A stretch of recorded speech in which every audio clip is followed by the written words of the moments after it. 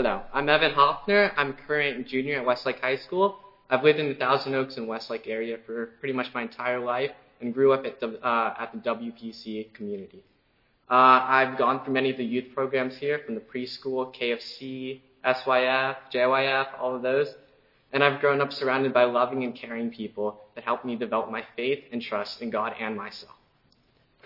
Before I continue, I'd like you guys to look around and see how many electronic devices you can find connected to the internet. Personally, I have around 10 to 12 at my own home. All these connections, all these devices are access points to the internet. And while great, allowing you access to things like pet videos, cooking recipe tutorials, family photos from across the world, there is a very dark side to it.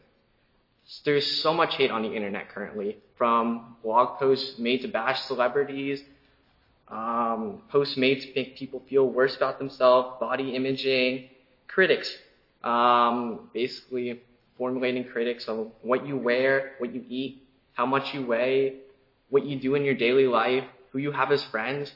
All of this can be very stressful, and your entire life can be taken and weighed on the internet against other people, and sometimes it just seems like you can't add up. We've all been there, feeling low on belief, low on self-esteem. Starting high school for me was difficult. It was overwhelming, balancing 6 classes, doing sports at school, club sports after school, and then on top of that, trying to socialize with my friends and be a part of the community. It was all really hard, and probably the most important thing was sleep. I just couldn't find it in my schedule to have any time for sleep.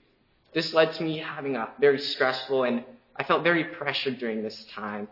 But all I could see of other people was them doing more. On the internet, my peers at school, they were all doing so much more. They were working, they were taking harder classes.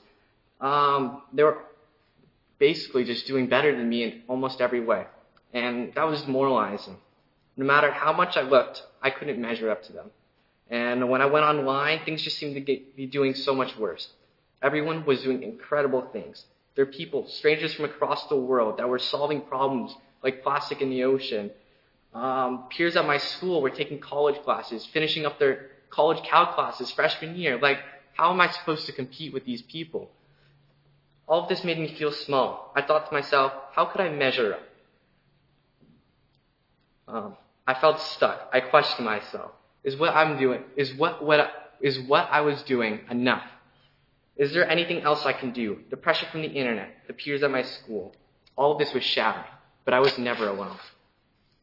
2 Corinthians chapter 4, verse 17 through 18 says, "For our light affliction, which is but for a moment, worketh for us a far more exceeding and eternal weight of glory. While we look not at the things which are seen, but the things which are not seen. For the things which are temporary, for the things which are seen are temporary, but the things which are not seen are eternal." Our temporary struggles in our daily lives are just that, temporary. They won't last. All of this stress and pressure I felt freshman year of high school passed. It was gone. The troubles I faced were only temporary, and I learned how to cope with my schedule. I developed new ways of studying and practicing, which were more time efficient. I endured the trials and pressures put in front of me. I put my anxiety, my thoughts about not being enough, my stress onto God, and I was able to clear my conscience. We have to focus as children of God on God's grace and what He provides to us. God's grace is sufficient, and when we feel like we aren't enough, God's grace will be there to sustain us. Our problems are momentary because God is with us in everything we do. God is our refuge and strength.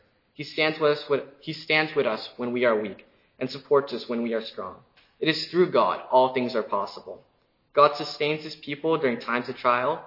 In Exodus, God sustains Moses and the Israelites as they left Egypt. He provided miracles to allow the Israelites to escape the Pharaoh. And in John 14, "Whoever drinks the water I shall give him will never thirst, but the water I shall give him will become in him a fountain of water springing up into everlasting life." God is what sustains us, both in times of trouble and times of great joy. By living through God and allowing Him to deal with our stresses, our pain, We don't have to bear it all on our own. When our esteem is low, when our morals have broken, we can still endure through the power of Christ. This year has been a testimony to the power of God's sustainability. The recent pandemic swept over all our lives, changing how we work, learn, and socialize within our community. And while things are progressively getting back to normal, much of that stress and uncertainty still remains. We must remember that while we may not know what lies ahead, we can take certainty in the assistance of God. No matter what situation comes next, good or bad, God will be there to help deal with our burdens. As I conclude this sermon, I'd like to introduce or maybe help recall some verses that are easy to memorize and that were helpful for me with my struggles in daily life. Deuteronomy chapter 31, verses 6. Be strong and courageous. Do not fear or be in dread, for it is the Lord your God who goes with you. He will not leave you or forsake you. 1 Corinthians chapter 3, verses 16. Do not know that you are God's temple and that God's Spirit dwells in you. 2 Timothy chapter 1, verses 7. For God gave us a spirit, not of fear, but of power and love, and of self-control. Thank you.